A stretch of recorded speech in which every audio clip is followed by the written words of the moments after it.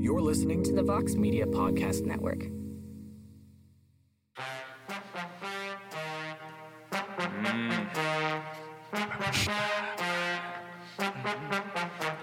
Mixed martial arts. Mixed martial arts. UFC 285 preview show starts now! I don't know if I've ever been more excited to hear that music. The energy levels just through the roof. The vocals from the baddest Ash at MMA. I got goosebumps right now because, ladies and gentlemen, we have arrived. For the last 7 or so weeks, we have been waiting for this card to get here. And tomorrow night, T-Mobile Arena in Las Vegas, it is happening. UFC 285, the heavyweight championship on the line, the vacant title. Ciryl Gane, the former interim champ, takes on the returning former light heavyweight champion, the man with UFC championship victories totaling in the teens, the man many considered to be the greatest fighter of all time, Jon Jones, the first fight for Johnny Bones in over 3 years. What a card this is. Welcome to the UFC 285 preview show. I am Mike Heck. We got a crew here. We got Shaheen Al-Shatti, very happy Suns fan joining us. We have my best friend, AK Lee, a very sad Raptors fan joining us. Gentlemen, as the great 80s band Europe said so famously, it's the final countdown. We are on the eve of this event. AK, let's just go ahead and knock this out now because personally, there have been specific fights, maybe a card that had a specific 2 or 3 fights that have gotten me excited over the last couple of years. But it has been a minute since I have felt this excited about a card. Not just one fight, not just 2 fights, not just 3 fights, but like 10 fights on a card. There is stakes, there is meaning, and they matter. We got this main event. We got storylines galore across this card. Main event has like 8,000 storylines. What is the gymnastic score for you for UFC 285? Because I would imagine it's pretty damn high. Yeah, listen, this is an easy. And remember, when we say gymnastic score, we're talking about degree of difficulty, like card potential based on degree of difficulty. That's the whole gymnastics score basis. So this is an easy 10.0. But I have to emphasize degree of difficulty because so what I'm saying is if everything goes great, we get great finishes, competitive fights, compelling storylines, it's a 10.0. And look, you look on paper, Jon Jones is back, Shevchenko going for the 8th title defense, really nice main card, solid, very strong prelims, prospects on the prelims, on the early prelims. All the makings are there for an excellent card. But the degree of difficulty is really high because a lot could go wrong too. This main event is not like a surefire fight of the night, like 5-round war. What we know from both guys, the way they fight is, and we'll break it down more, I know in depth in a moment. It could be like a methodical 5-rounder. That's not the most crowd-pleasing fight. The same with the co-main event. Shevchenko, great fighter, has had some very exciting fights, has had some great finishes. She has a couple of title defenses that I think are totally forgettable. And based on this matchup, it could certainly go that route. So you could right off the bat, I'm saying if the top 2 fights in the card don't deliver the excitement, it's going to leave a bitter taste in people's mouths, regardless of how the rest of the card goes. So when I say degree of difficulty, I mean the emphasis on the word difficulty. A lot could go wrong on the fence of positivity. That's why the difficulty set at 10. If everything goes well, we could have one of the best cards of the year. I think the pay-per-view slate for the UFC has been pretty good. Even the Makhachev Volkanovski card, which I get, it didn't have a lot of star power. I thought on paper was still a pretty decent card. This is leagues above that. So listen, I'm saying it's a 10. If it doesn't live up to it, it wouldn't surprise me because again, a lot of things can go wrong. But I will definitely start there and we'll start taking points off as the night goes along. We'll see. Jon Jones is back tomorrow night. Knock on wood. He will make the walk to the octagon. And I have to knock on wood because this is Jon Jones and anything can happen with this man. But you can't deny that he brings a certain aura, a certain attitude, a certain confidence to his fight weeks that is just sort of unmatched in a lot of ways, Sean. And you've probably been boots on the ground for a few of these. But after 3 years away and so many questions and the new weight class, et cetera, does this feel like a Jon Jones fight week to you, Shaheen? Like, is this the story picking up where it left off, or does it feel bigger, less than? What do you think? It feels bigger. It absolutely feels bigger. I mean, you're right. I've been in a lot of Jon Jones fight weeks over the course of my career, and towards the end of whatever the light heavyweight run that he was on, it really didn't feel like much, right? Like I was there for all of those fights, the Anthony Smith fight, the Dominic Reyes fight, the Thiago Santos fight. None of those fights felt meaningful. None of them felt big. Didn't feel as if Jon was very excited to be there on all of those different weeks. And the whole thing, I don't know if it played out is the right word, but the whole thing felt like we were just kind of going through the motions at that point in sort of this man's career and just where this whole road had taken us. But as the phrase goes, distance makes the heart grow fonder, right? Like we have not seen Jon Jones for 3 years now, and he has been a constant shadow over the course of the 205-pound division and the heavyweight division over this whole entire time as we've been waiting to see how this was all going to play out. There's so many questions coming into this. This is by far, to me, the most intriguing fight that we have on the schedule for 2023. It always was going to be, because as Casey and I know, putting together that video we did earlier this week, we've been waiting for this moment right here tomorrow on Saturday. We've been waiting 11 years for this. Like, this man was in 2012 saying, I'm moving to heavyweight next year. I'm moving to heavyweight at the end of 2013. This was always going to happen. Like, his destiny ultimately was always going to wind up at heavyweight, because that's just how these things sort of go, right? We see a longtime champion dominating a weight division for X number of years, and eventually we crave for more. We want to see them test themselves. We want to see them challenge themselves. We've been waiting so long for this. I would say the moment's a little tiny bit diminished. The fact that it's not Francis, that fight to me was one of the greatest fights, just in the mentally to think about in MMA history, just thinking about Jon and Francis. But what we have is certainly a very, very good, replacement, right? Like Jon Jones, Ciryl Gane, it's a different type of fight.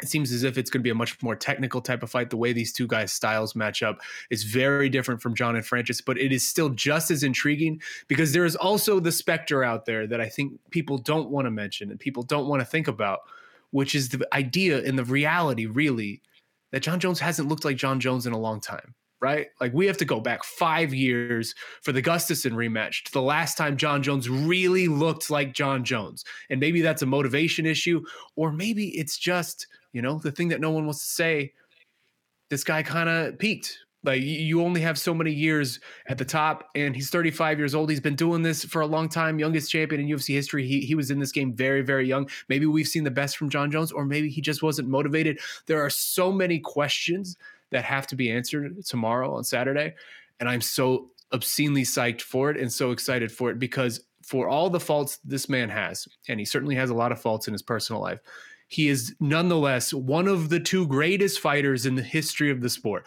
Right now, I would put him behind George St. Pierre, but regardless, he is in that 1-2 conversation. It's a LeBron James, Michael Jordan type of conversation of whatever you want to put ahead of him. There's an argument for either guy. And this is it. Like, this is the one that will push Jon into that undisputed number one spot. If he is able to win the UFC heavyweight title, become only the third man in the history of the UFC to become a light heavyweight champion and a heavyweight champion behind Daniel Cormier and Randy Couture, and then actually just stay around this division and be his dominant self, I don't know how you can argue for George St. Pierre at that point. Like, it will be Jon Jones as the all-time GOAT. And those type of stakes, those type of historical stakes, are not things we get very often, fellas. Like, this is something people have been waiting for so long, and I'm so excited for it. AK, I have another question for you, but I want to go back to what Shaheen just said.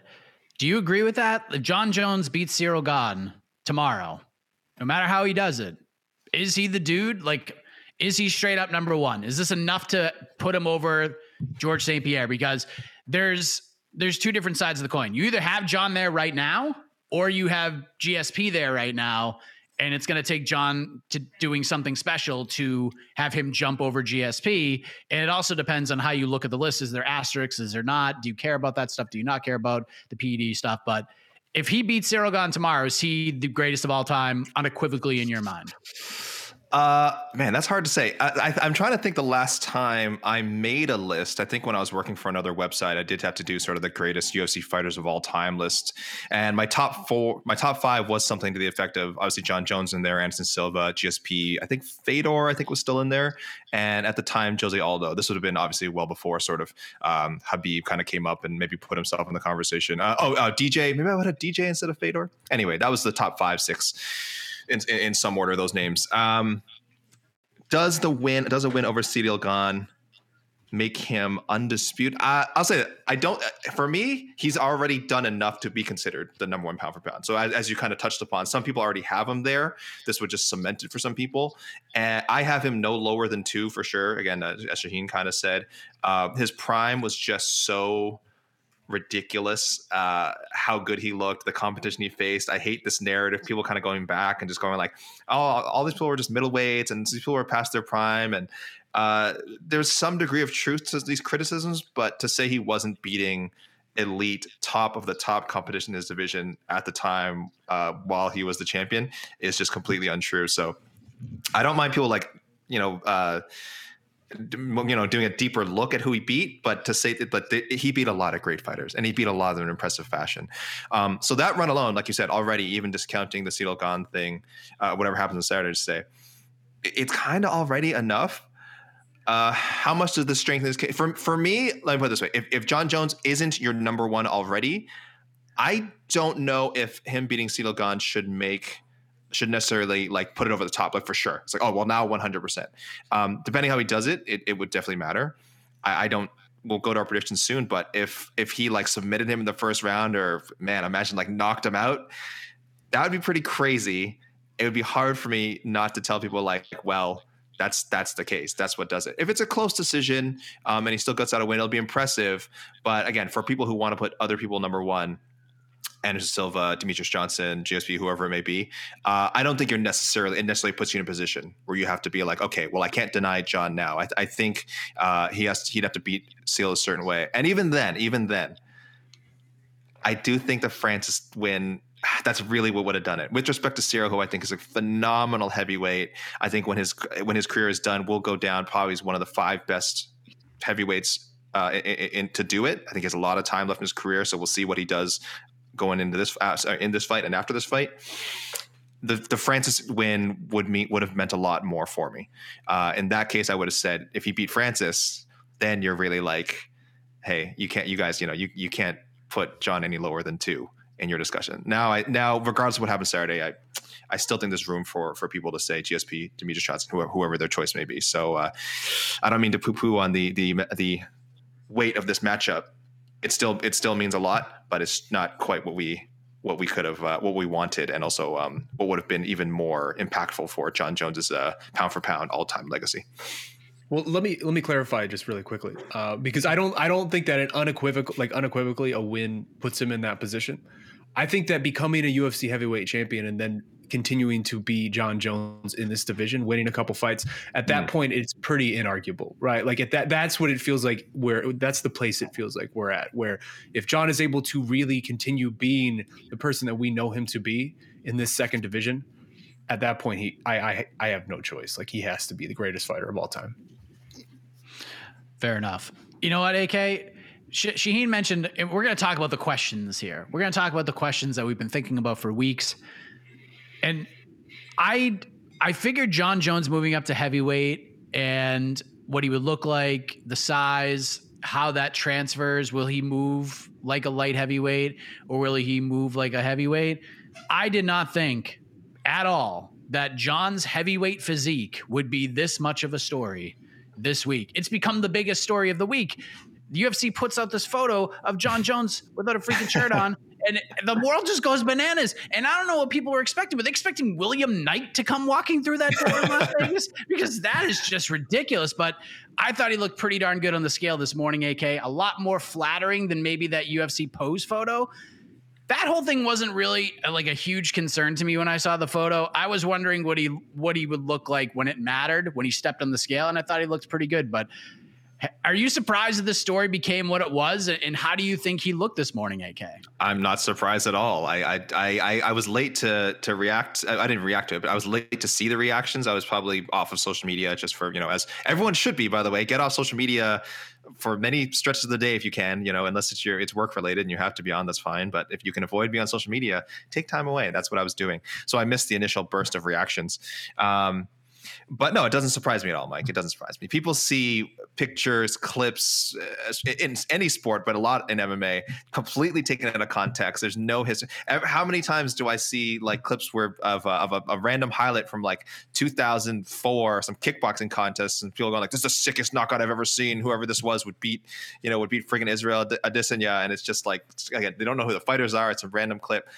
That's how social media is. That's how the internet is. That's how news moves these days. So when it's something actually somewhat substantial like this, an official PR photo from the UFC, then I could get it. I can get why people would jump on it. But for sure, like physique, I didn't think he looked bad. He didn't look super shredded or as cut as people thought. But listen, the reality was always going to be somewhere between what people saw in that picture and also kind of what he was like posting on Instagram. I think people are looking back like when he first started making the move to heavyweight years ago and started putting stuff on Instagram, showing off his weightlifting. He was friggin' like super shredded and jacked, and everyone was like, "Oh man, John Jones, the heavyweight's going to be a killer." And it's like, that wasn't the reality either. You got to understand that was also him. It's sort of, his most vascular and pumped up. And he's probably, that wasn't really a fighting shape. That was him literally just kind of bodybuilding, putting out weight.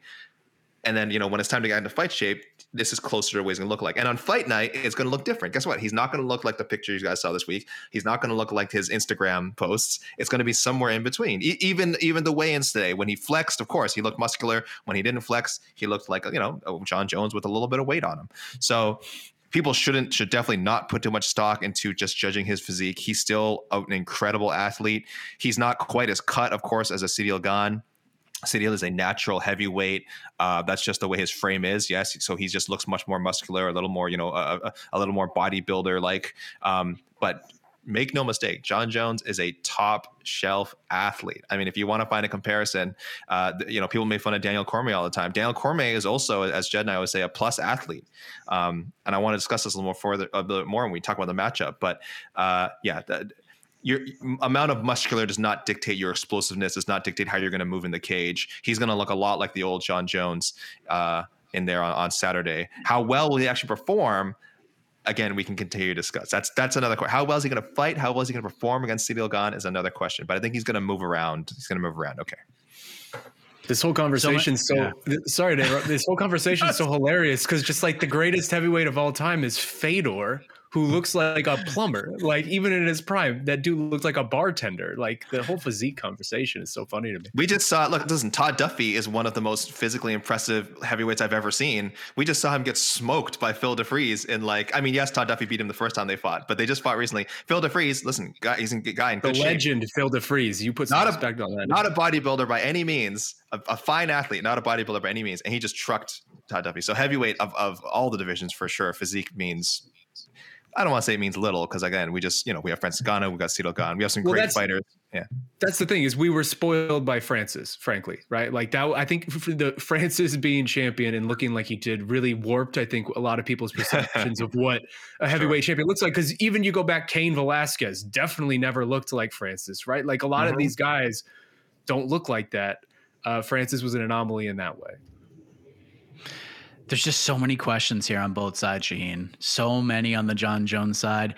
And honestly, there should probably be more on the Ciryl Gane side. But this whole week, Ciryl is like the Ed McMahon in the John Jones show right now. He's just flying under the radar. He's picking his spots, but he's kind of staying out of the spotlight altogether, but he's a part of the show.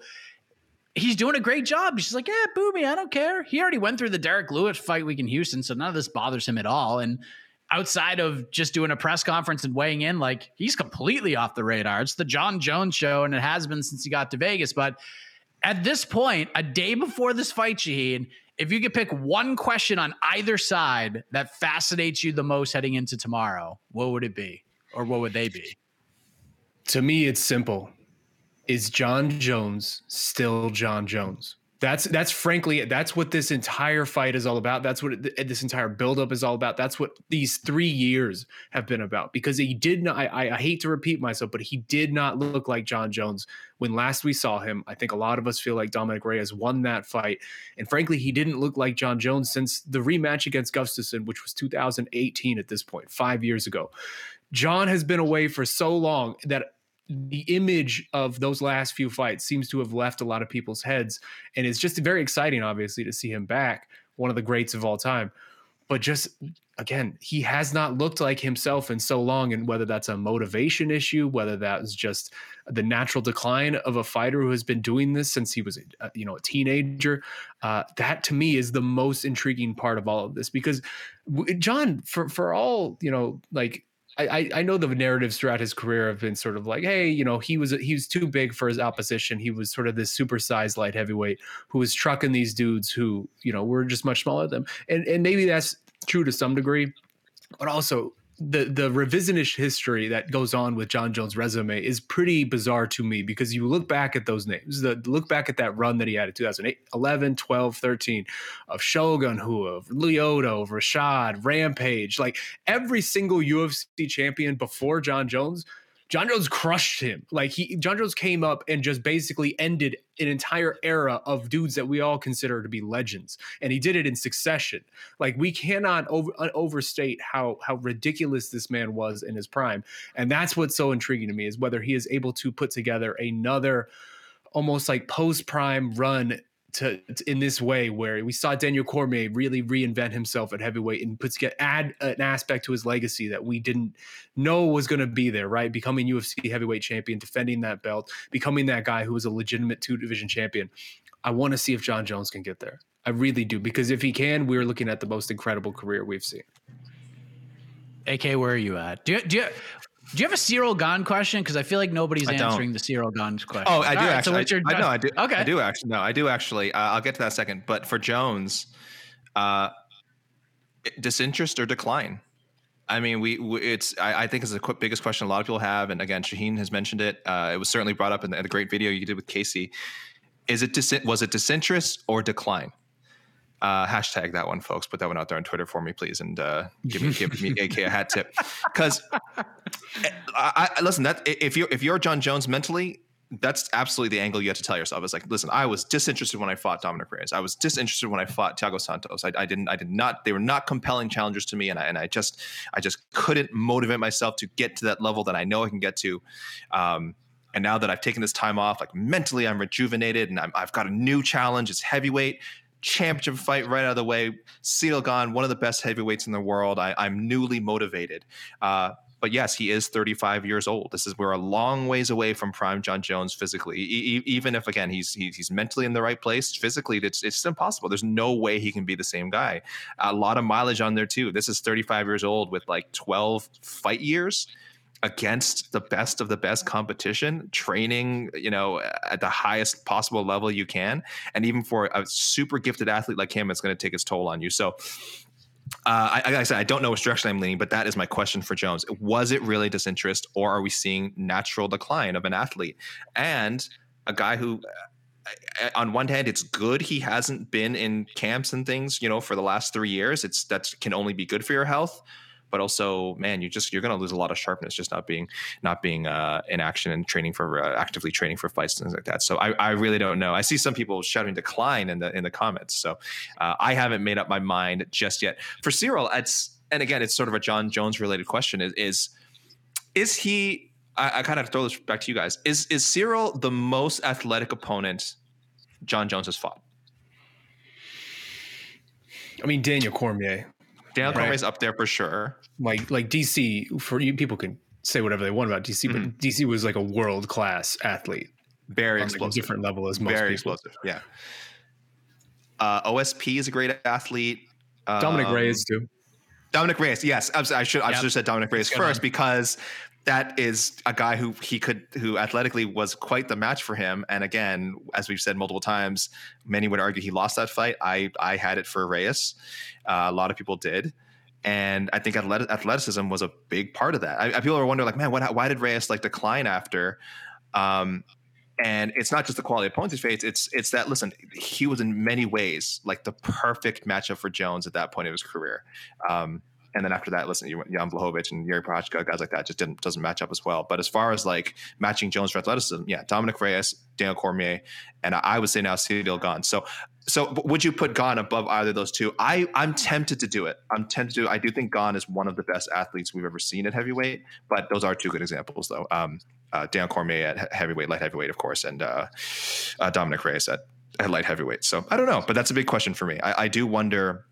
Not to say, by the way, that all of Jones' success is due to athleticism, because that's not the case. We've said many times his in-cage IQ is probably nearly unmatched.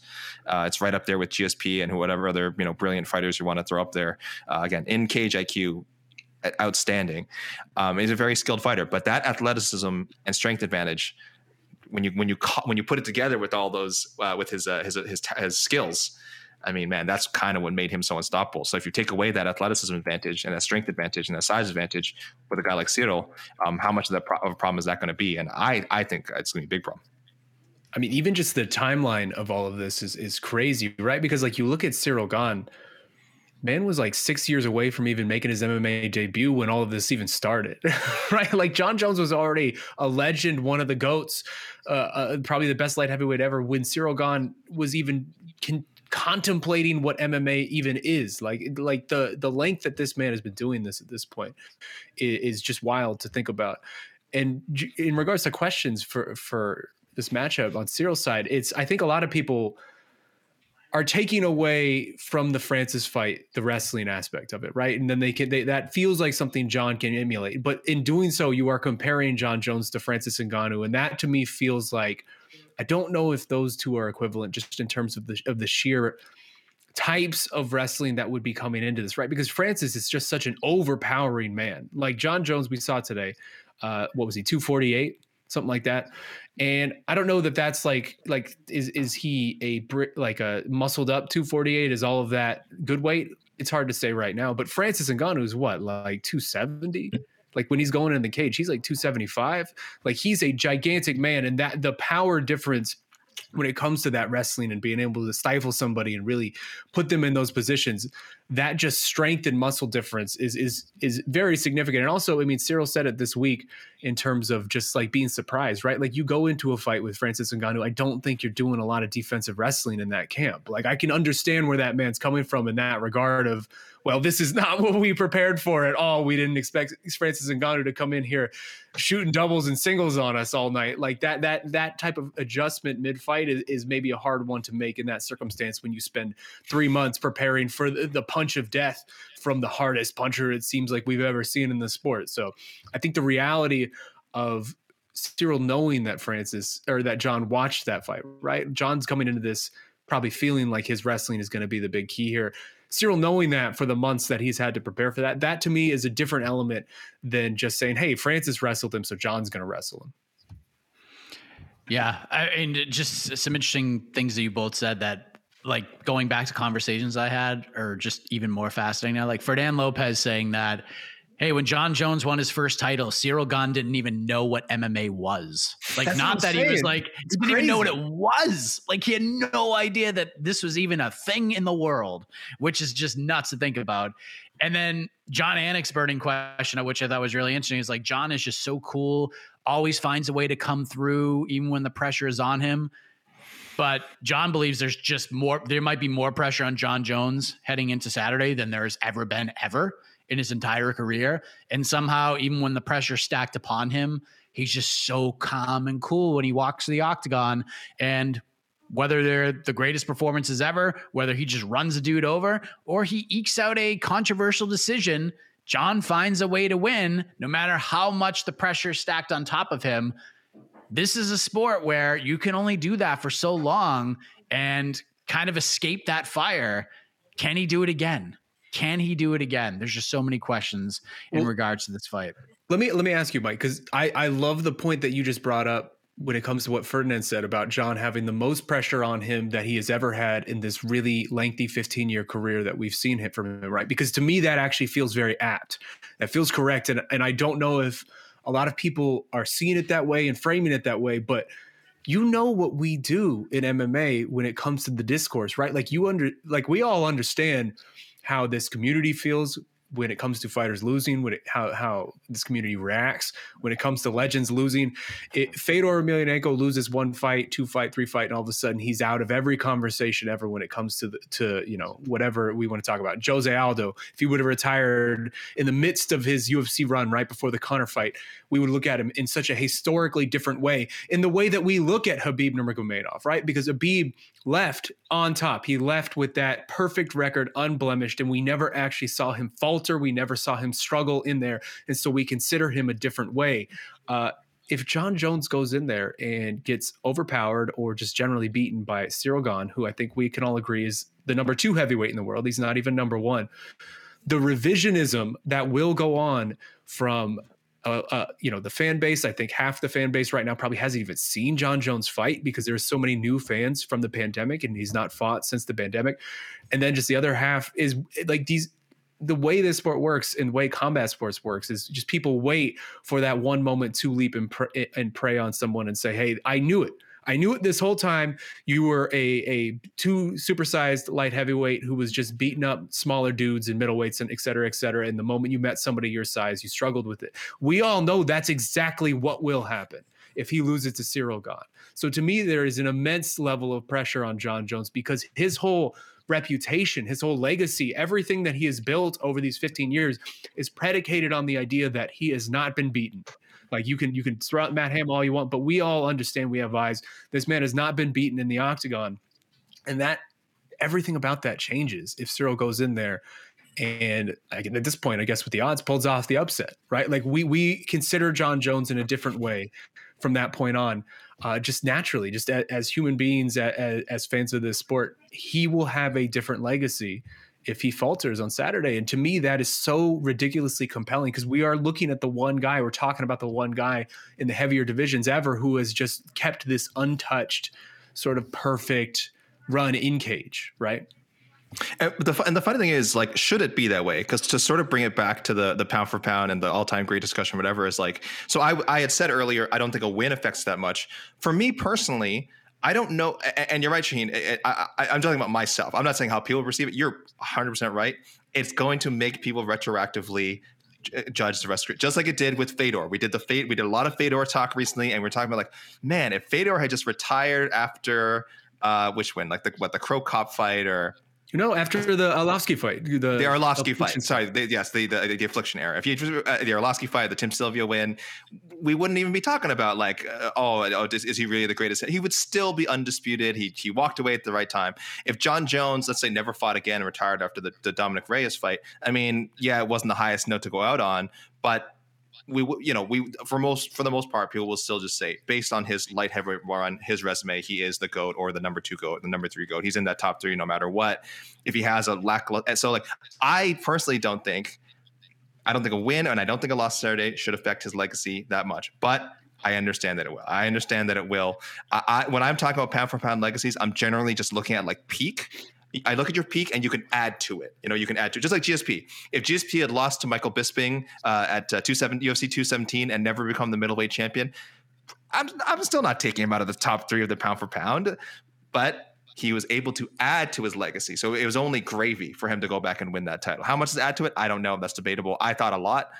Other people might disagree. But yeah, it is funny. It is funny that just by taking these chances, it's supposedly going to affect their how we look at their career in its entirety, which is fair. I guess you have to, but also for me, when I'm just talking about all-time greatness, I'm really, really just looking at peak. But we'll see if you can add. I think there's room to add, and for me, not necessarily to take away.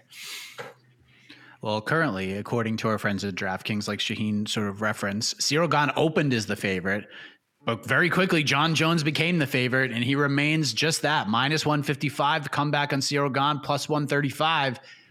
Sean, how is this night going to end tomorrow? It will be Jon Jones winning another title, or will it be what's going on with Jon Jones? Where does he go from here? Because he just lost to Ciryl Gane, and I can't believe it. Oh man, I was dreading this moment because I'll be honest with you. When this fight I'll walk through my process, right? When this fight sort of materializes first and it's Francis Ngannou, I was going to pick Francis. I felt like Francis was just too big. He was just too overwhelming of a physical presence to be able to, for John to be able to do John's type of thing, especially if John is the guy that we saw in the last 3 fights of his. But now Ciryl Gane presents such a vastly different challenge. He doesn't have to nearly to the degree the one punch power, right? Like he's very much still a knockout artist, but he doesn't have that death touch that Francis has. So that changes the dimensions of this and also the wrestling aspect and everything like that. When this fight first was booked, I was leaning towards Ciryl Gane. As we have gotten closer and you dig back into what John has done and remembering who this man is and seeing him and seeing, how good of spirits he seems to be in and how confident his confidence, you just feel it radiating off him, right? Like it's hard not to see that and feel a certain way of like, okay, maybe I should rethink what I'm thinking here. This is one of the greatest we've ever seen. Midweek, I was probably leaning back towards Jones. If you give me like a Wednesday, Thursday pick, I was probably going to pick Jones. Ultimately, I think I've come back around and I will take Ciryl Gane by decision. And maybe that's going to look really stupid tomorrow night to pick against one of the greatest talents we've ever seen now that he seems to be motivated in this different chapter of his life. But to me, I just keep going back to one thing, and it's something I've said twice now already on the show, which is John Jones has not looked like John Jones since 2018. That is 5 years. That is a lifetime in combat sports. I just need to see it. I need to see that man is still the man that he once was. And maybe I'm just going to end up being completely wrong, but until I see it, it is hard for me to put my faith in it because really, I had Dominic Reyes winning that fight. John hasn't looked good in such a long time. And this is such a vastly different challenge. He has struggled, whether you want to say it or not, he has struggled with guys his size over the course of his light heavyweight career. Ciryl Gane's a monster. We saw it today at weigh-ins. Dude is as much of a natural heavyweight as you could get with the movement that very few heavyweights have. I think Ciryl Gane takes it by decision, and maybe that looks really stupid on Saturday, but that's where I end up. I don't know if there really is a pick that could be quote unquote stupid in this fight when there's so many unknowns here. But AK, how's the night going to end? What are we going to be talking about on the post-fight show? A Ciryl Gane win or a John Jones win or maybe a draw, AK? Are you willing to take that risk? Shaheen kind of nailed in the head saying, I need to see how Jones looks first. But we're taking this, we're coming at it from different angles because he needs to see, the old John. He needs to see that John Jones can still fight like he did against, the 2 Cormier fights against Rashad Evans, Lyoto Machida, Rampage. He wants to see that version, or even the second Gustafsson fight, that version of John Jones. But for me, it's a little bit the opposite. I need to see him definitively lose. I was going to say just lose, but I'm going to say definitively because I think we can all agree we kind of saw what a John Jones loss looks like. Even if whether you scored the fight for Reyes or not, it certainly looked like he lost. Watching that fight live, like I said, I watched it live. I thought he lost. When I rewatched it, I still thought he lost. I think a lot of people feel the same way. So you've kind of seen it, but it certainly wasn't definitive. And I do consider that fight to be a robbery, but it was still, only because I couldn't find 3 rounds for Jones. That's really it. But to say like Reyes dominated him is where I would draw the line. I think he clearly beat him. To say he dominated him is where I draw the line. So I need to see. I don't know if I need to see Ciryl dominate him, but I'm saying I just feel I haven't felt like Jet Jones has been completely lost, even when he's looked bad in there. So I don't believe it yet. I just don't believe that he can lose just because I haven't seen it. So I know it's been 3 years since he fought. As Shaheen said, 5 years since that finish of Gustafsson when he really, really looked like completely unbeatable. So I understand that, but again, it's so hard for me to pick against a guy who just hasn't had that really, really obvious, brutal misstep yet. We've seen lackluster performances. We've seen boring performances. We've seen performances that really disappointed us that we thought he could do more, but I just don't think we've seen him completely just flame out. So until I see him really, really, really get beat, I'm going to pick Jones every time. But I've waffled on this maybe 50 times since this fight was announced. I think unlike Shane, I think I was Jones first, and then I started leaning towards Gane, and back and forth. You read stuff, you listen to podcasts, you just look at the fight yourself, you watch their footage. So it's really impossible to make a strong call, but I will lean towards Jones until he actually officially loses a fight. I'm probably leaning in his direction every time. Let me just add one more quick one too, because I think one aspect that I forgot to mention that has sort of swayed me just a tiny bit is I'm old enough to remember the last time we went through a cycle of, hey, John Jones has become a power lifter. John Jones is lifting all these crazy weights. John Jones is looking muscled up as hell. And that was when he was on his one of his many, breaks, if you want to call them suspensions, before the OSP fight. And he goes into the OSP fight and he's gained all this muscle size and everything. And then that fight played out in a way that I don't think any human being on the planet has rewatched John Jones versus Ovince St. Preux. That's a horrifically bad fight. Just entertainment wise, nothing happened. And John since then has talked about how he felt so uncomfortable with that extra weight, and bringing all of that was a mistake. And his body wasn't used to that. And this is that times 10, right? Like this is him bringing in far more weight than he has ever brought into the cage. And if he was uncomfortable at that size, I do have questions about how comfortable he's going to be at 248. Like that is such a different world than going to the cage, weighing in at 205 and then going to the cage at like 220 or 225. Like these are completely different conversations. And it's hard for me to get that out of my head too, because I was at that OSP fight and it was god awful. And it's just, it's sticking in my brain in a way this week that is hard to shake. I forgot to mention, I threw a poll, just who wins the main event. People, I'll leave it up for a few more minutes. Who wins? It's right now 68% on Jones.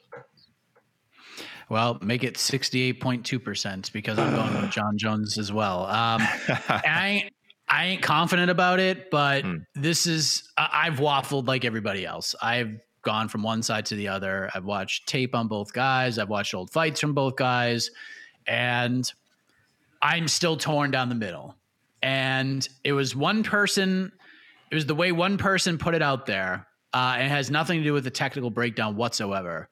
The great New York Rick said this on No Bets Barred, and I just couldn't stop thinking about it to get me off the fence. If I had hypothetical money to bet on this fight and you're giving me John Jones against anybody at minus 155, I'm taking it. And I'm taking it as fast as I possibly can, because you may never get this ever again. And New York Rick said it, and I'm going to repeat it. If I bet on John Jones at minus 155 and lose that bet, I can look myself in the mirror and be like, all right, I lost, but I don't care, because I would do that 1,000 times over again. And that's kind of the breaking point for me. I do think John is going to be able to get Ciryl Gane to the ground. And if he does, and in my opinion, when he does, he is going to beat the hell out of Ciryl Gane on the ground. It is not going to be good. And one of my biggest concerns about John getting him down is that John is not your typical MMA wrestler. He's not a dude that's going to shoot a single or a double. He's not going to look like Colby getting takedowns. He likes to get into those clinches, trips, get those takedowns in close. And Ciryl is so good in the clinch. He's a monster. He's a powerhouse. And then I went back and saw John in the clinch, and I was like, holy crap, he's way better than I thought he was in the clinch. I actually think it's a stalemate. John might actually be better in the clinch, which is even crazier to think about. So that was my one big concern. Like John's ability to get takedowns, he's going to have to go into Cyril's wheelhouse to do it. But that wheelhouse might actually be John's wheelhouse too. But he just doesn't show it that much because he's just used his length so well throughout his career that he's just been able to rely on it so much. And some of those great individual skills that he possesses, we didn't really get to see that much. But I think he's going to have to utilize all of those in this fight. He is going to, he is going to have to mix the martial arts like never before. I think he will do this. And John Jones, will it be the most thrilling victory of all time? No, but I think it will end with some thrill, because I think John Jones is going to finish Ciryl Gane at the beginning of the fourth round. He's going to get a takedown. Ooh, wow! And it's going to be one of those, and it's going to be one of those moments where he's going to have to get it. And if he doesn't, Ciryl might just beat him in the fifth, because John's going to have to take a beating to get to that point. And John's going to have to throw a lot of kicks against those massive legs of Ciryl Gane. And Cyril's probably going to fire right back. And if you saw one thing from John's physique, he doesn't have the biggest legs. Like, he might be squatting and deadlifting a bunch, but those legs have not grown. Like, they're not like big, bulky legs that could just, it's like slapping a big piece of meat. It's just not like that. So eventually over time, I think that adds up. But I think John is going to get to a point where he's going to get that takedown. He's going to get on top of Ciryl Gane. He's going to beat the hell out of him with some ground and pound. He's going to get a finish in the 4th round. And if that doesn't happen, we might have a thrilling 5th round ahead of us. That's the way I'm looking at it. And I have no confidence, no matter how much of a journey I just took you on there, I still have no confidence in that pick whatsoever. Listen, I love that you just mentioned the legs aspect of it, because I'll give credit to the Severe MMA guys. I was listening to their preview, and they had a great, I think it was Sean Sheehan had a great point, which I had not considered, which is John Jones has been gone 3 years. What's one of the biggest sort of revolutions in MMA technique over the last 3 years? Biggest techniques to really come to prominence, right? It's the calf kick. John Jones doesn't have big calves even at 248. Like, he's just still with those 2 big legs. Like you said, Ciryl Gane is one of the hardest kickers in the entire damn sport. And you know there are going to be several calf kicks in the first minute of that fight coming at John in a way that John has never suffered those type of shots from anybody he has ever fought. Just there's so many questions. I love this fight. I love this week so much. There's so many questions. And here's why I love it, because we all went different ways with our picks. But where, on the confidence level, where do you sit on your pick? Because I'm at like 51%, at 51.49 with my Gane pick. Like, where are you guys on yours? No, I'm in like well below 50%. Confidence wise, yeah, no, none. I would bet no more than 30 cents of my own money on my pick. Well, that's Mike, how confident I am. How about you? So you said John Jones finish early in round 4. Round 4. Well, takedown. Ground and pound. That's us in America. If you like John Jones at minus 175 on DraftKings, you'll love the fight to end under 4.5 at plus 125. You can get plus money if you're with my best friend Mike Heck. You think the fight will end before the midway point of round 4. Oh, sorry, that would be before the midway point of the 5th round. So plus 125 under 4.5. I don't tell people to gamble, guys, but if you must, please use DraftKings code the MMA Hour. I'm just saying. So that's intriguing. That would ruin Jed's bet, because he's going to take the most electric bet of all time, which is heavyweight overs. He's going to do that in this fight. There's just no doubt in my mind. So we spent 43 minutes talking about this fight, and it deserved more probably. Do another hour. But there are 100%. But there are other interesting fights on this card. We do have Valentina Shevchenko versus Alexa Grasso. Valentina is a minus 600 favorite. AK, I want to start with you. You are the Prince of Positivity. Mm-hmm. Be positive about this fight.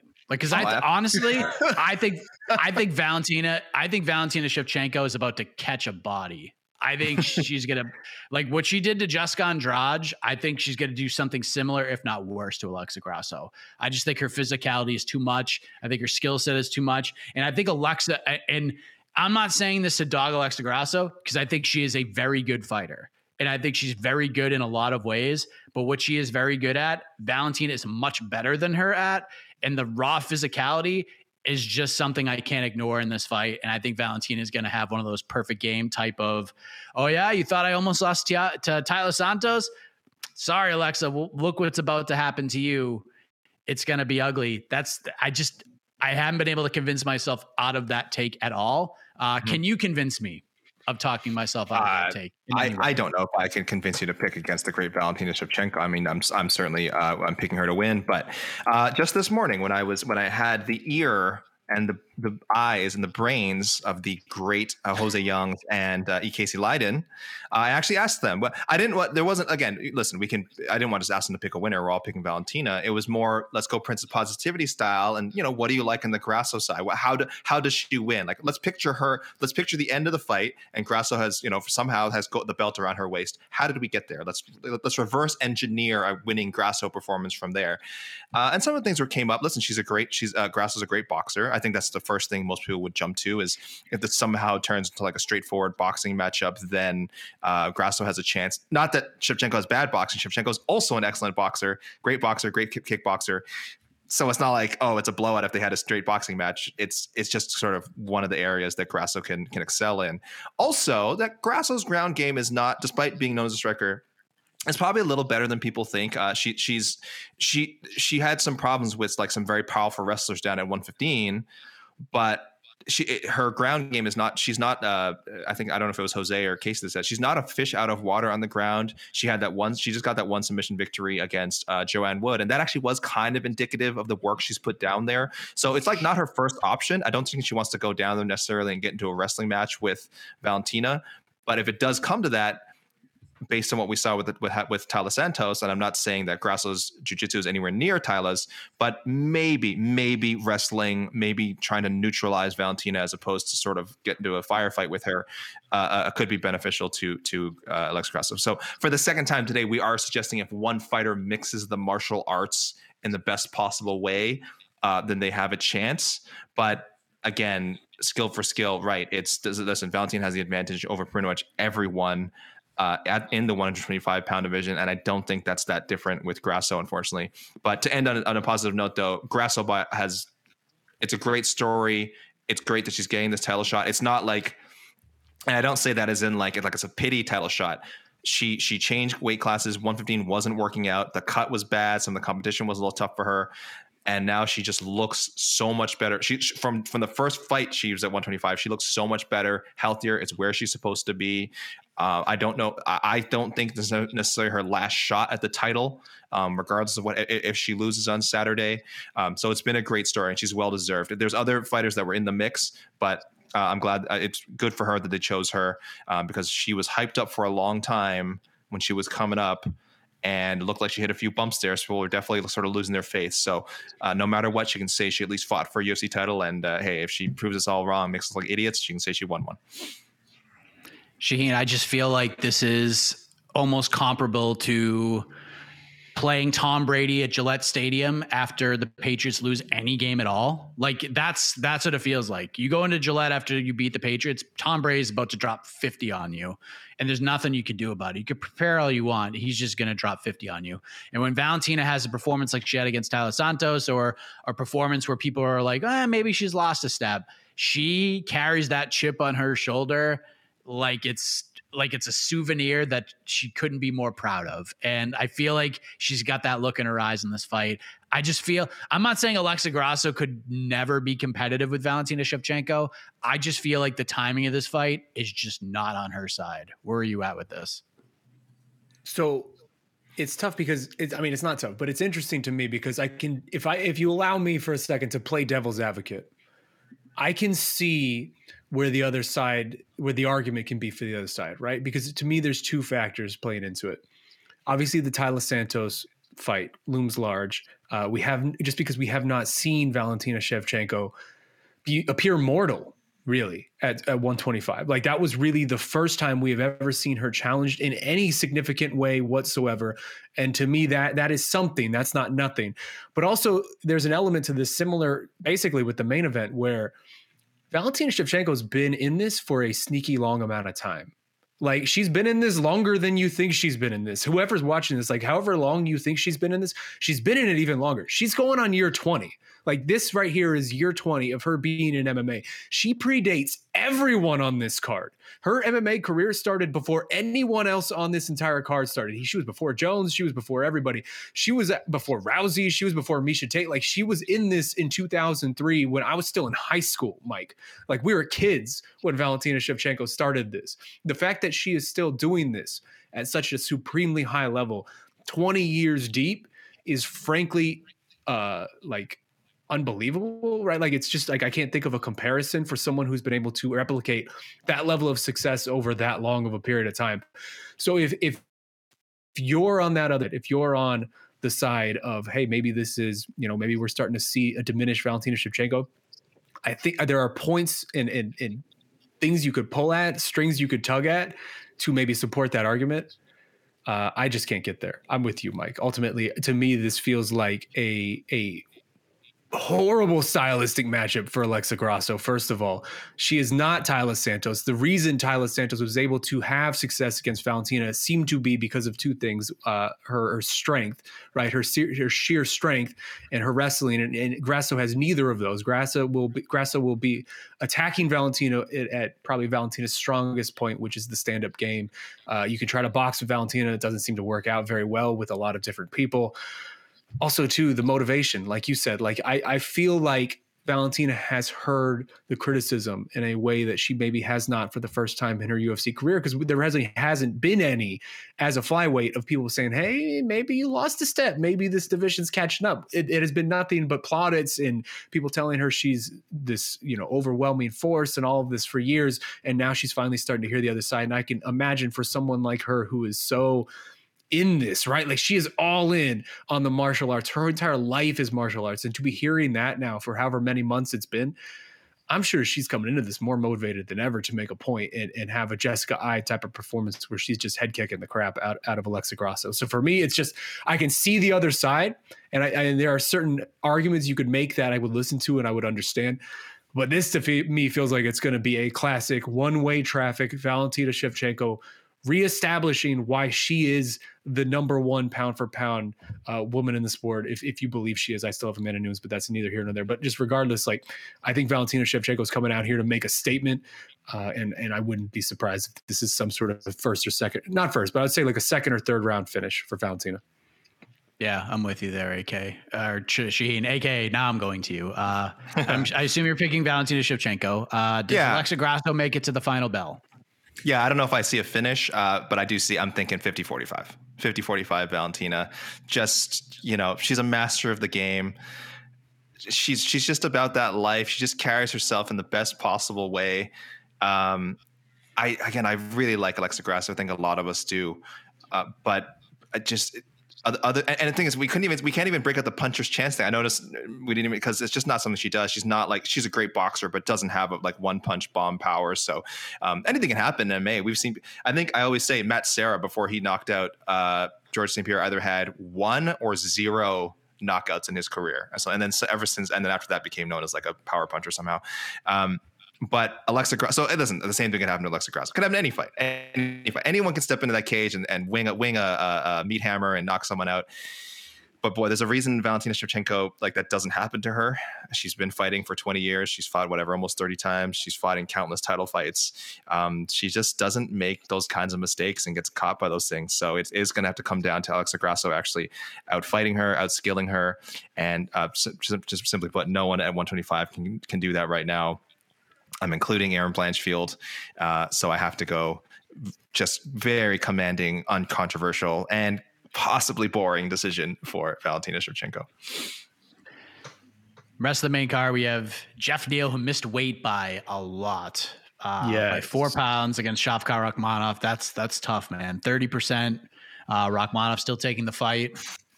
He understands what's in front of him. So a lot of credit goes to Rakhmonov. Mateusz Gamrot, Jalen Turner's a banger. Jamie Pickett versus the debuting Bo Nickel. A lot of eyeballs on that. But Shaheen, I'll ask you. You can only watch one of these final 3 main card fights, like the first 3 main card fights. Oh man, I feel like Gamrot Turner is the easy answer if you're looking for like a competitive fight, but it's hard to argue against Bo Nickel and even Shavkat, like just being bigger storylines overall in terms of where we're at in the pantheon of both of these divisions. But I don't know. You can go a lot of different ways with this. If you could watch the 2 title fights, but only one other main card fight, what are you picking? Oh my God, that's so tough, Mike. This is such a good card. You're making me choose between my children here. Like, if you would have asked me yesterday, I would have said unequivocally Shavkat Rakhmonov versus Jeff Neal, because this is a proper escalation for this man. And to me, I view Shavkat in such a high regard. I think he is what a lot of people feel like Khamzat is to 170. Like, a lot of people feel like Khamzat is the reckoning for this old guard at 170.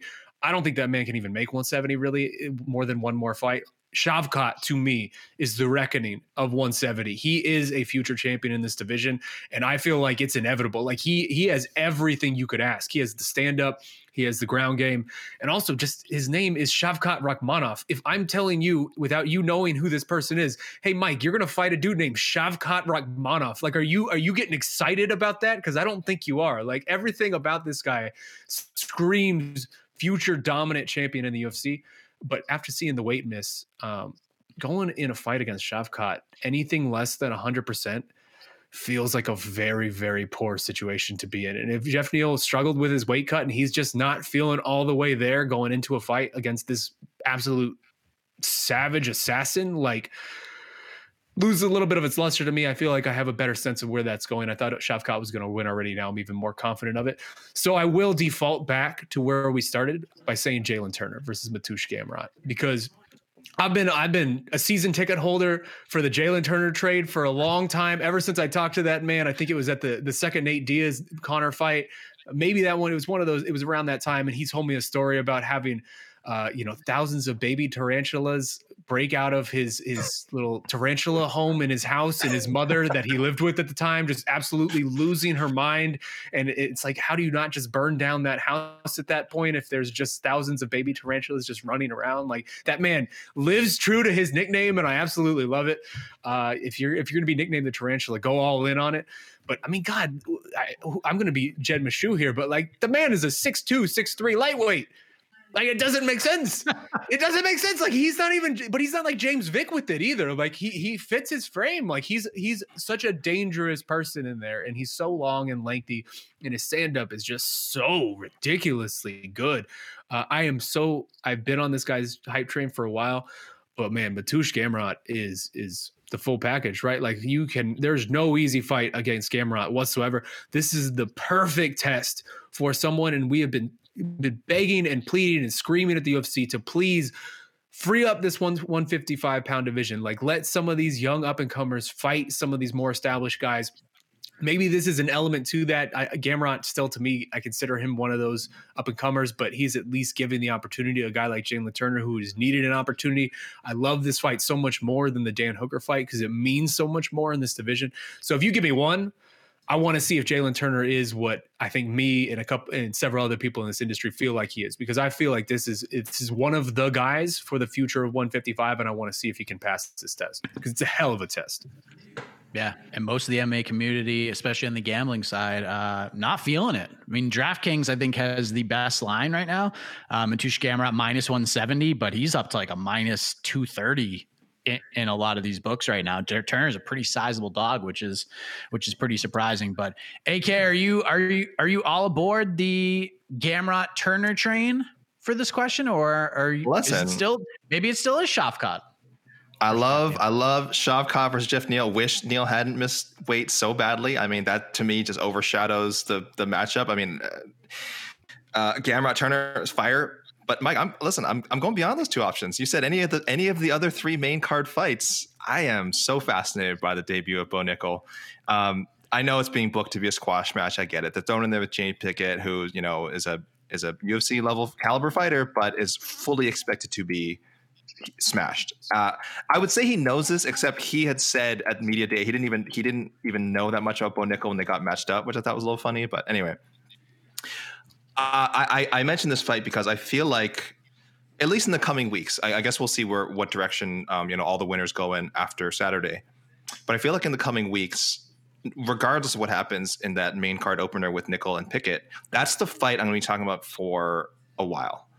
A lot of us have Nickel pegged as someone who's going to be fast tracked to the middleweight, into the middleweight title picture if he delivers as expected. And I fully believe that's the case, and I want to see, like, this is his fourth pro fight, I believe his sixth fight in total. He's had a couple of amateur appearances as well. Oodles of combat sports experience, 3-time NCAA wrestling champion. So when we say he's only had 6 fights, it undersells it. But yeah, 6 MMA fights. He's actually been in plenty of fights if you're throwing wrestling under that. But and also, listen, if by some way Jamie Pickett just Hey, maybe he pulls off a crazy upset. Maybe something weird happens. Maybe Bo Nickel, I always say this example, stubs his toe entering the cage, a TKO 5 seconds into the fight, can't continue. I don't know. If some weirdness happens, it's the fight I'm going to be talking about the most outside of the top two fights, maybe even more than the top two fights, if something truly, truly bizarre happens. And also, if Bo Nickel is as advertised, keeps his finishing streak going, I want to say he's never, as a pro, Jose mentioned, has never gone past 90 seconds. And I think even as amateur, 2 minutes. I think 2 minutes is like the longest he's ever had. It's taken him to finish someone. So if he keeps that streak going, it's going to have a lot of people talking, and it's going to keep me on this bandwagon because I'm fully on. I'm normally one of the people who's always telling people to pump the brakes when it comes to like Erin Blanchfield when she first coming up. I'm like, I think she's going to be a champion someday, but let's relax. Let's pump the brakes. But for him, I'm already like, if he fought for a UFC title by the end of the year, I would not be surprised. And that road potentially starts on Saturday. So that's the one I'm super, super keen on. I got to tell you, and this is going to sound really weird to both of you guys, but Jeff Neal missing weight actually makes the Shavkat fight more interesting to me. And here's why. Because Shavkat, to me, even if he beats Jeff Neal, like that's a great win. And all of us are going to be like, wow, this guy is as good as we thought he was. But the casual audience and a lot of other fans are just not really going to care that much. I mean, they'll care and be like, wow, it's a good win, but I don't think it'll get the pub that it probably deserves. But now he's fighting a guy who missed weight by 4 pounds. And we know how the UFC feels about guys who miss weight, especially on big events, especially on big cards like this. If Shavkat Rakhmonov goes in there and just steamrolls Jeff Neal, I am very intrigued by the kind of matchup he could get next, the type of push he can get, which to me is actually bigger. And he's going to be pushed further up the ladder than I think he would have been had Jeff Neal made weight. And the fight that I actually thought was going to play out, which is a tougher fight here. Like, I actually think if the Jeff Neal who fought Belal Muhammad shows up, even if he missed weight and fight Shavkat Rakhmonov's going to have a tough fight on his hands. I think he'll still win, but he's going to have a tough fight on his hands. But this guy, the guy we saw on the scale today, I don't necessarily think we're going to get that guy. So the chances of getting a wrecking ball Rakhmonov type of performance is much greater than I initially thought it was. Plus he's doing it against a guy who missed weight by 4 pounds.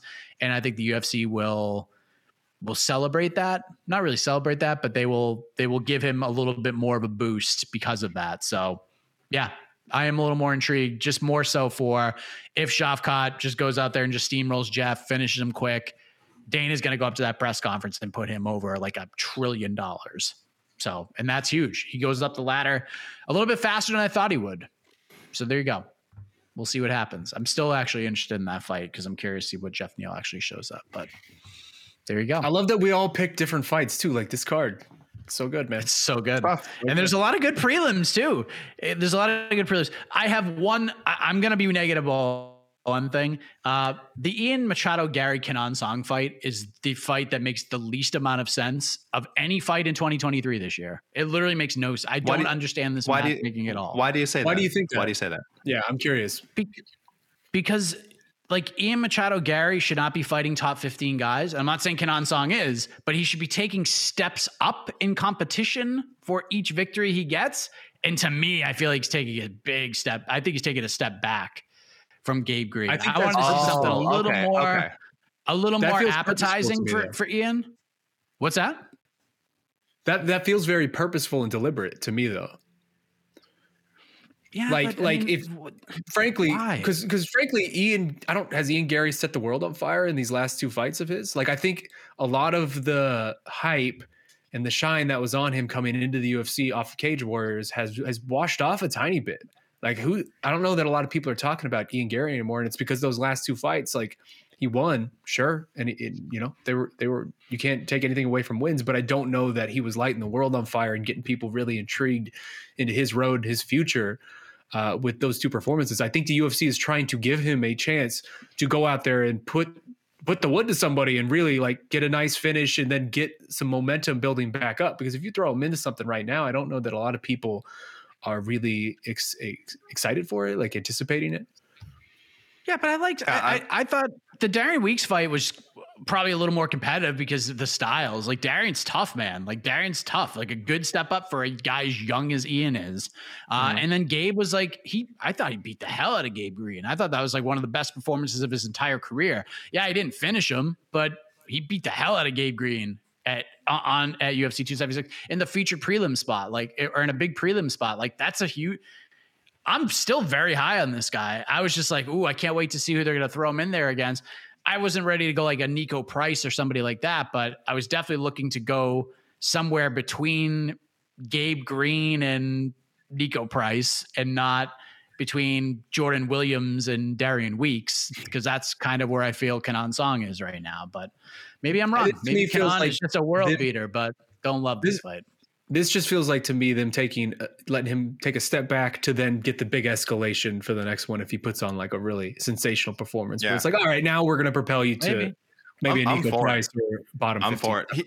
He's only 25 years old, and listen, if it's up to me, I'm Mr. Slow Roll. I'm like, I give him 4 more Song Kenans. I don't care. Like let him build up that. You're right, Mr. Slow Roll. That should have been the second fight. That should have been the second fight. Except for Bo Nickel. The end of the year, Mr. Slow Roll. That tells you how high I'm on Bo Nickel. That's why I'm so isolated on that fight, because I never like to say like, oh well, this person's going to be a champion for sure, but just based on what I've seen so far, and yet it's such a small sample that to make that claim is so crazy. But for Ian Machado Gary, it's like I said, Mike, you're right. He looked great against Gabe Green, but it's just not I don't think a lot of people remember that performance. That's the problem. Like you're right. Yeah. You're an educated man. You went to college. You're an educated man. You know how great the fight is. If I ask even the average MMA fan, hey, do you remember Ian Machado Gary's last fight? How did he do? They might remember, oh, he beat Gabe Green, but they probably don't remember the details. So it didn't jump out in the way that they wanted to. And for me, that's fine. Because like I said, he was 24 when that fight happened. He's 25 now. I'm okay with him not being able to finish a Gabe Green. Right, like you're right. The fact that he even won a really good decision is great for him. But for the purposes of resume building, highlight building, raising his standing in the UFC's eyes, you kind of need to give him these quote unquote squash matches. And with respect to Song Kenan, this is a guy who has not fought for 2 years.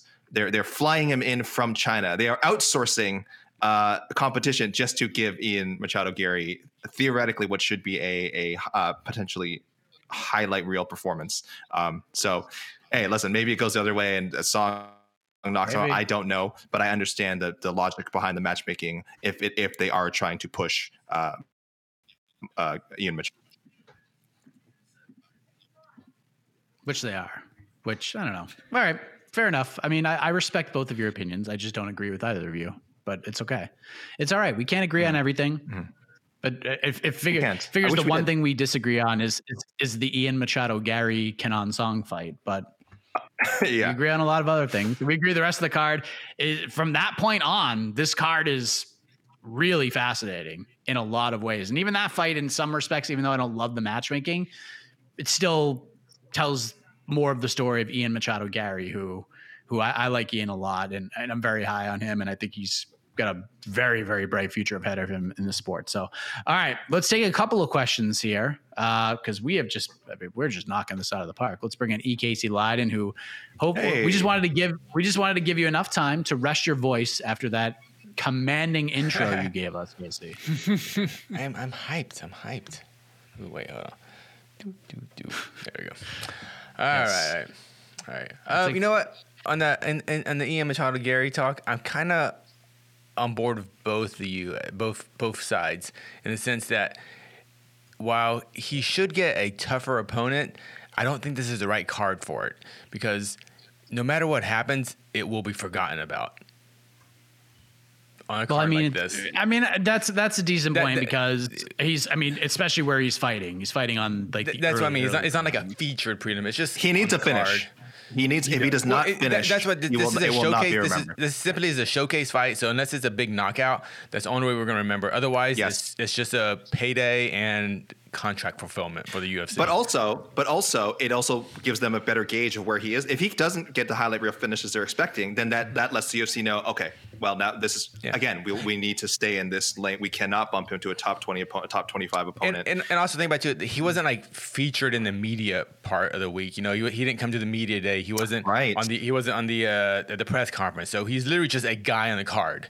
So the UFC, basically, the UFC isn't giving him the patty push yet in that kind of sense, you know, at all. Mm-hmm. So just So I kind of see both sides of everything. All right, to the questions. Did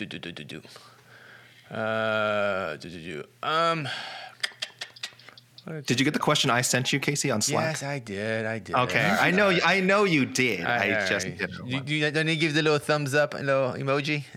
I read it. All right, here we go. We'll go to the. We'll go to you. No, you didn't. Oh, there it is. Would be the bigger upset on Saturday, Grasso or Gane? Oh, it's Grasso by a marathon. I mean, Cyril depending Gane, who you in my mind, should not be an upset if it happens. So a lot of people are saying like, oh, well, I shouldn't say a lot of people. John Jones fans are pretty adamant. John Jones is not going to lose. Yeah, maybe I shouldn't be. Those are not the comments I should be going by. But I think it's a somewhat fair question. If if you believe John is the greatest fighter of all time, believe him losing to anyone theoretically should be a massive upset. So I this is why I like this question. Why I kind of picked it out. That would be the case for me is if maybe it would be how Gane does it. If Gane like knocks John Jones out, that to me would still be shocking. Would it though? Any finish of John Jones, I think, would be shocking. I don't understand why that. He's such a great man who has never fought at heavyweight comes up and fights a gigantic heavyweight like that. A knockout doesn't feel surprising. But it's not like but Gane is not like crazy finisher. But just visualize. Did you see the Tai Tuivasa fight? He's an excellent. That's Tai. Anyone who goes in there with Tai is gonna have a chance to finish him. He's swinging and banging. I don't know. But real quick, I mean, I know you're saying, logically, Gane can knock out John, but in your mind, can you see John laid out on the canvas of Gane, like on the cage, going, like that's. But what I mean. I couldn't see that until it happened with Fedor. I couldn't see that until it happened with Anderson. Like I couldn't see that until it happened to a lot of these people. And that's why it was world shaking. It was world shaking when Anderson lost. It was like, oh my god, I can't believe that happened in the UFC. That the way he lost. You know, I know he'd been submitted before, but that fight.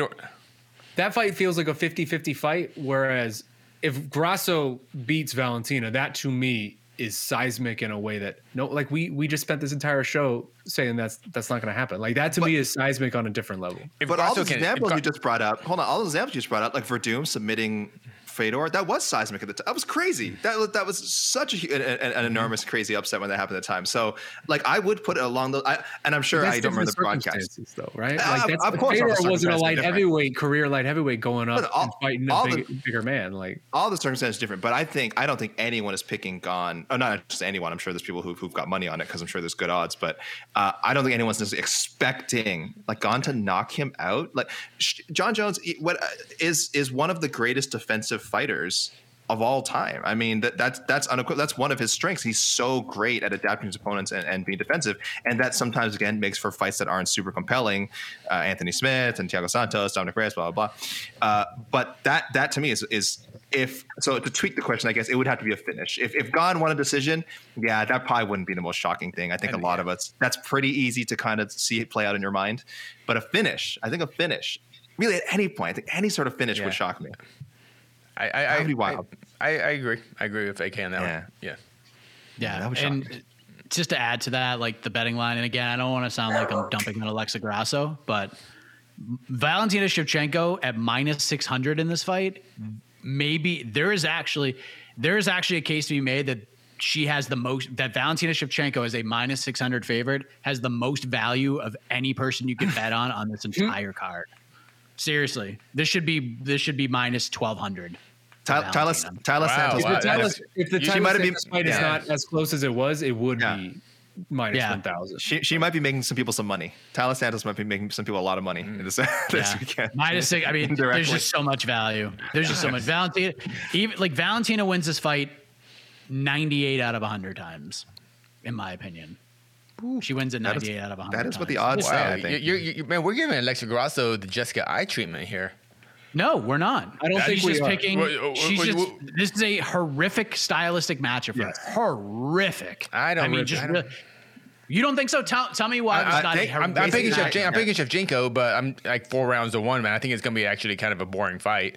But I just think Grasso just isn't as good as Valentina. But I also think Grasso is hitting her athletic peak right now and finally just really coming into her form at 125. I think this is I'm expecting the best Grasso we're ever going to see, and I just don't think that we have the best Valentina in there at all.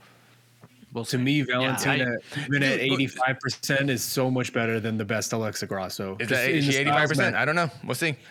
You know what?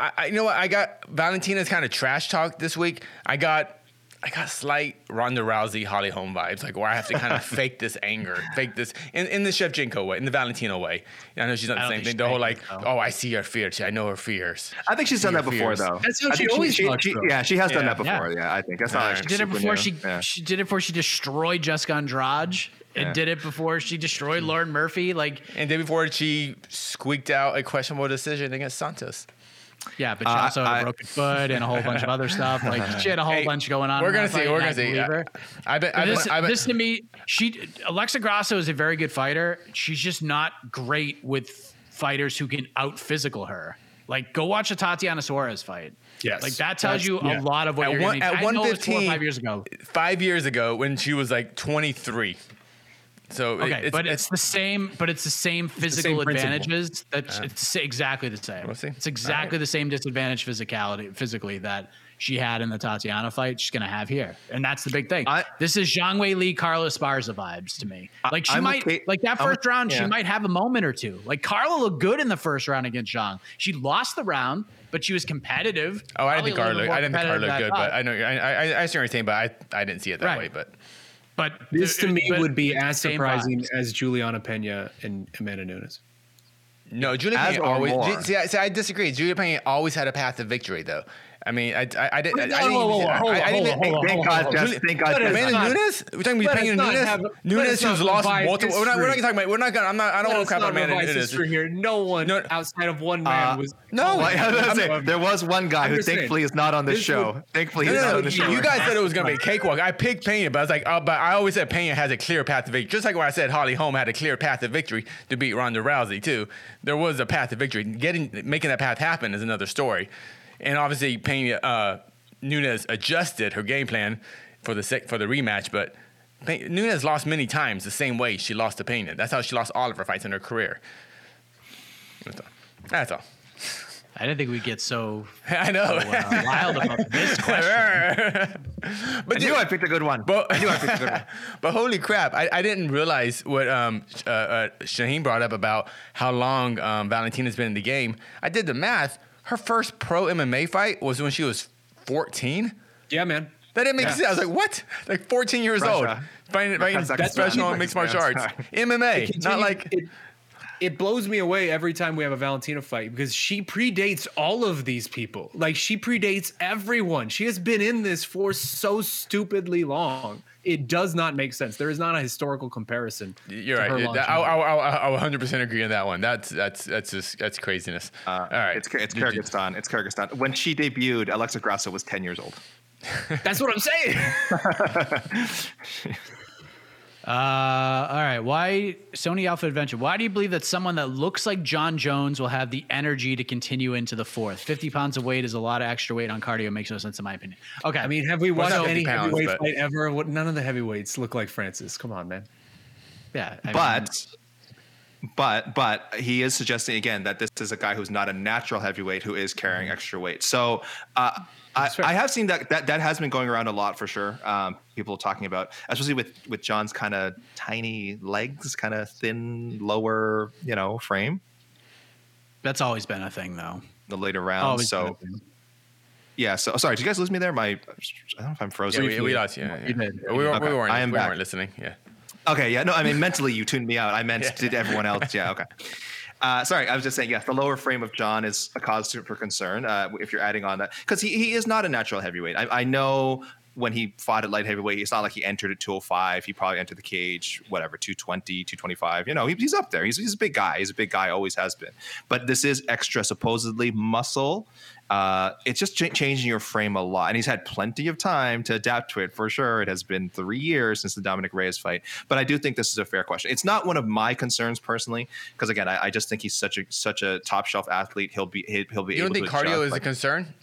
I think it is a concern. No, that's what I'm saying. It's for me. I think he'll be fine. I do think he'll be fine. But I'm fine with the question being asked because yes, he's not. No, he's me not too. a natural heavyweight. He's not a natural heavyweight. That's a fact. I don't think that is a fact. I don't think cardio is going to be a concern, but I do think sluggishness is a very valid concern because I'm not going to repeat the whole soliloquy about it, but just the OSP fight looms so large in my head because that was the fight's whole horrible. conversation. That was the whole conversation for months leading up to that fight of look at all this size John gained. Look at all this weight John gained. He's been in the gym. He's such a big, strong man now. And then he looked terrible and slow in that fight. Remember DC was in the commentary because there's supposed to be DC fighting that fight, Yeah. but DC got injured. And DC was like, I could DC beat was this like, version "Oh of my Jones." god, I would have destroyed this John Jones tonight." I would have, probably would have. and he probably would have. Probably would have. Hex got to deal with his electrician. He's out of here. Okay. All right. He said he was going to make it slick. He said he was going to make it You said you're gonna make it slick. No, it wasn't that. I already made it slick. Oh, This is you're a different thing. Oh, okay. I made it slick. I made it slick. Like when we were talking about the John Jones Cyril Gahn fight. That's how slick that was. This is a whole different thing. Wife came home, dog's going bananas. So it was either run away and let the dog in and mute myself, or listen to the dog bark for the next 15 minutes. So, no, you guys are both right about the sluggishness, but AK nailed it on them. Like to me, the way I thought about it. This isn't John Jones lifting weights for 6 months before fighting OSP. This is John Jones who is getting ready to fight Francis Ngannou like on 3 or 4 months notice if he needed to, but then realizing that he couldn't do that even if he wanted to outside of just making a paycheck. And he spent another 2.5 years trying to perfect this, going ups and downs and all that. Did he spend 2.5 years Trying to get a arguing right with the contract? UFC about money? And that's just part sort of it. now what we're telling ourselves is that he spent 3 years preparing when really he would have been doing this years ago if not for the money. But he didn't. Now he is. So All right. timing's everything, man. He was doing a lot of other things in those 3 years. We have records Yeah. of it. He was doing all those other things 10 years ago too. Like we've had some of the greatest performances he's ever had he while escalated doing it that. a bit. He did escalate it. He did escalate it. Yeah. It's a fair question. It's definitely. it is a fair question. Once this fight goes past 3 rounds, we are all going to be like, oh, But we're saying going to be that looking. John, Yeah. but saying that John, who's been working on this for 3 years, making it to the 4th 11. round and having energy makes no sense. That's where I draw the line. Oh, it makes no 'Cause it sense. does- I mean, I agree with the energy. I agree with the cardio and the energy point. I think he's fine in that regard. Yeah. I just want to see how is he going to take a leg kick from a real heavyweight kickboxer. 100%. That's It's not even. No, and that's part of it. The other one is how is he gonna take it when he lands one against against a slab of meat, and that's a big weapon for John too. Like it's like kicking just a rib roast. That like the thing that Rocky punched in the freezer. That's like kicking that over and over again. So he's going to get leg kicked, and then he's going to have to land some of his own to keep his distance and try to slow Cyril Gahn. He's going to be throwing him too, and that damage bar is just going to lower and lower and lower, and that's why I think 4th round he's going to be in a position where like, oh boy, I got to get him out of here, or I could be in some big trouble. You're suddenly putting this horrible image though, also of not just kicking a slab of meat, but like if a kick gets checked the wrong way and he gets Don't do it. he gets Don't. 5 minutes over I'm just positivity. saying. I don't wish We're that not upon able to be anyone. called. We're not able to don't call wish you the that Prince of upon anyone. Positivity anymore. I didn't What the say hell are I you wanted doing? it. I said we're discussing all the possibilities here. Oh, man, what is He's this? got Like, Your big nickname little has been legs. this revoked. nightmare scenario here. Like, I told you the degree of difficulty of this card is very high. There's a lot of POP is stuff retired. that could go POP wrong. is retired. Yeah, You're the I'm Prince of I'm Darkness very now. positive. You're the This Prince could of be one Darkness. This could be one of the best cards ever, but this could also be one of the most talked about cards ever for several wrong reasons if certain things don't play out in a nice way. So This is what I'm this is just what saying. John Jones Fight Week does to AKE. POP to POD. I'm not a fan of it. Can't believe Jed Never. Meshew is now the Prince of Positivity. Yeah, This is geez. Don't say that. What Don't say that. What a- have you Hey, done? hey. Don't that you can't I'm take I'm that gonna, away. I'm gonna slap your little prince crown off your head. Jeez. Okay. All right, we'll take one more Don't make question. Casey get physical. Don't make Casey get physical. He'll do it. We'll take one more question. I'll bring this question now. Here we go. And not by the betting lines, just in your personal opinion. Same answer to me. Yeah, but Grosso? it's not even close. Yeah, it's not even close. Not even. Not Not Pickett? nickel. Not nickel. Pickett? Not Pickett. Oh, okay. Yeah, no. No, I would say it's still Grasso. It's still Grasso. wow. it's closer. Wow. For me, Interesting. for me, it's still Grasso too, but it's a closer if you include Bonacle. Certainly. But I mean, Certainly. this is Aaron Pico, right? Like he's 3-0. Like someone this young, big stage, it wouldn't be the biggest, craziest thing.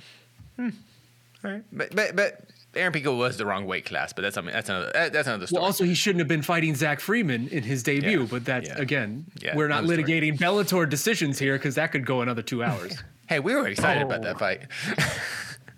No, we were excited about Aaron Pico. We were not excited about All the right. match. Moving on. Move. So everyone agrees Grasso is still. If someone gets their hand raised, that'll be the biggest shocker. If we're not talking about betting lines and we're just talking about how we Just- feel about certain matchmaking and fights, it's Grasso for me still. But it's close. But Nichols in the mix. He's the silver medalist, no doubt. Yeah. I guess if Nickel gets taken down and submitted, then that would be, I guess it's how you lose. That would be Out wrestled. Yeah. Just gets out wrestled for 3 rounds. Yeah, he's just double legged. Maybe Pickett just picks him up and Yeah, I mean, Matt just fire- fuses him across the cage. Like Fireman carries. Yeah, that'd be Yeah. insane. that'd be something. Cool.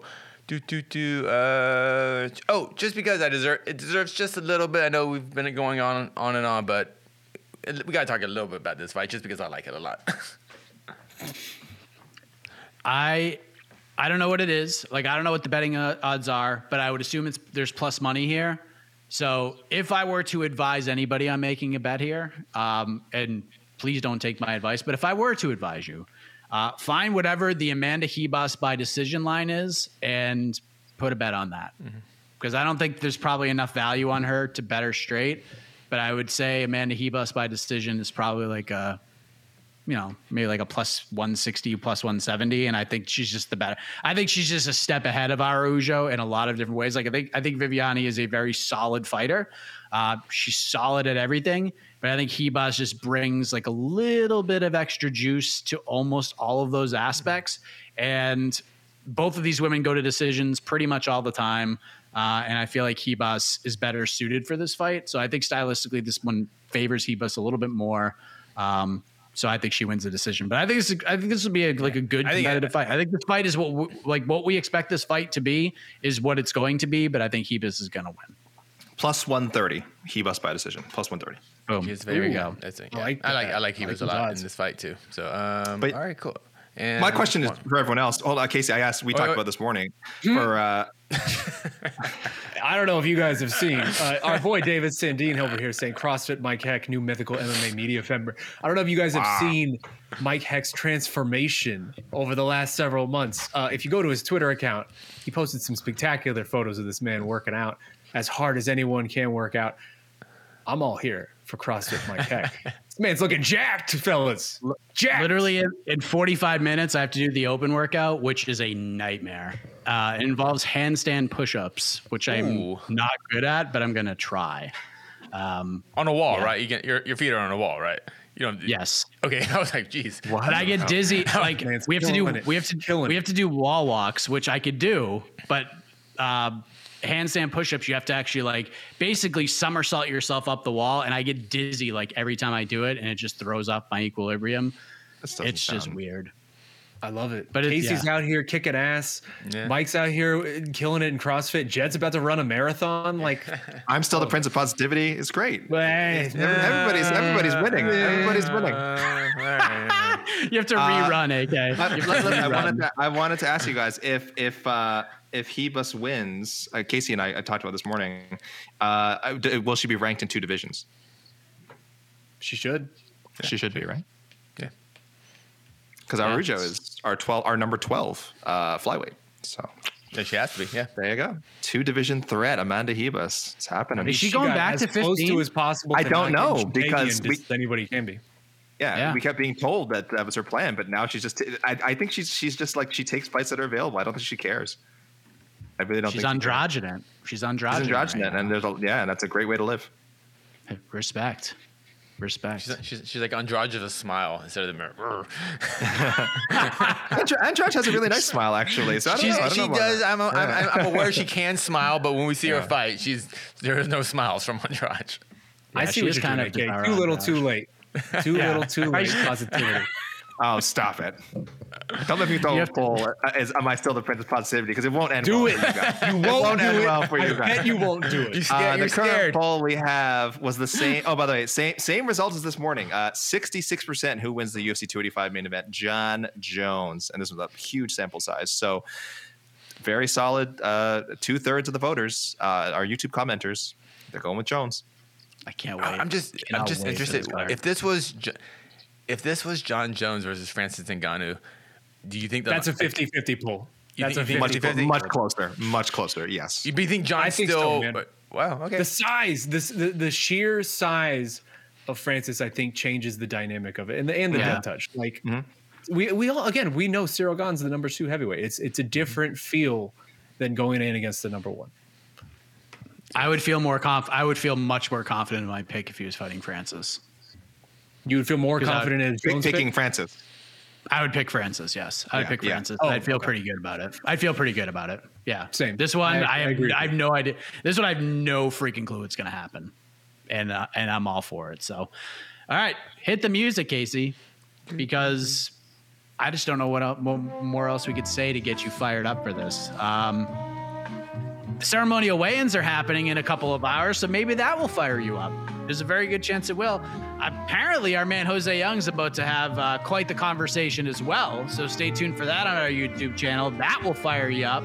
And then Casey and I will try to fire you up tomorrow at 4:45 p.m. Eastern Time, People's Pre-Fight Show.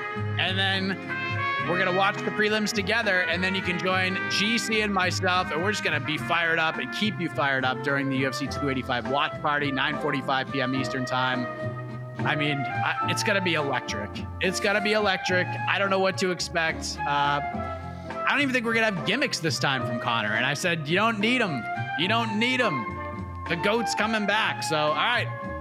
For AK, for Shaheen, for Casey, I am Mike Heck. Hope you enjoyed the show. Get some rest. We'll see you tomorrow. Good night, everybody. Love you guys. You're listening to the Vox Media Podcast Network.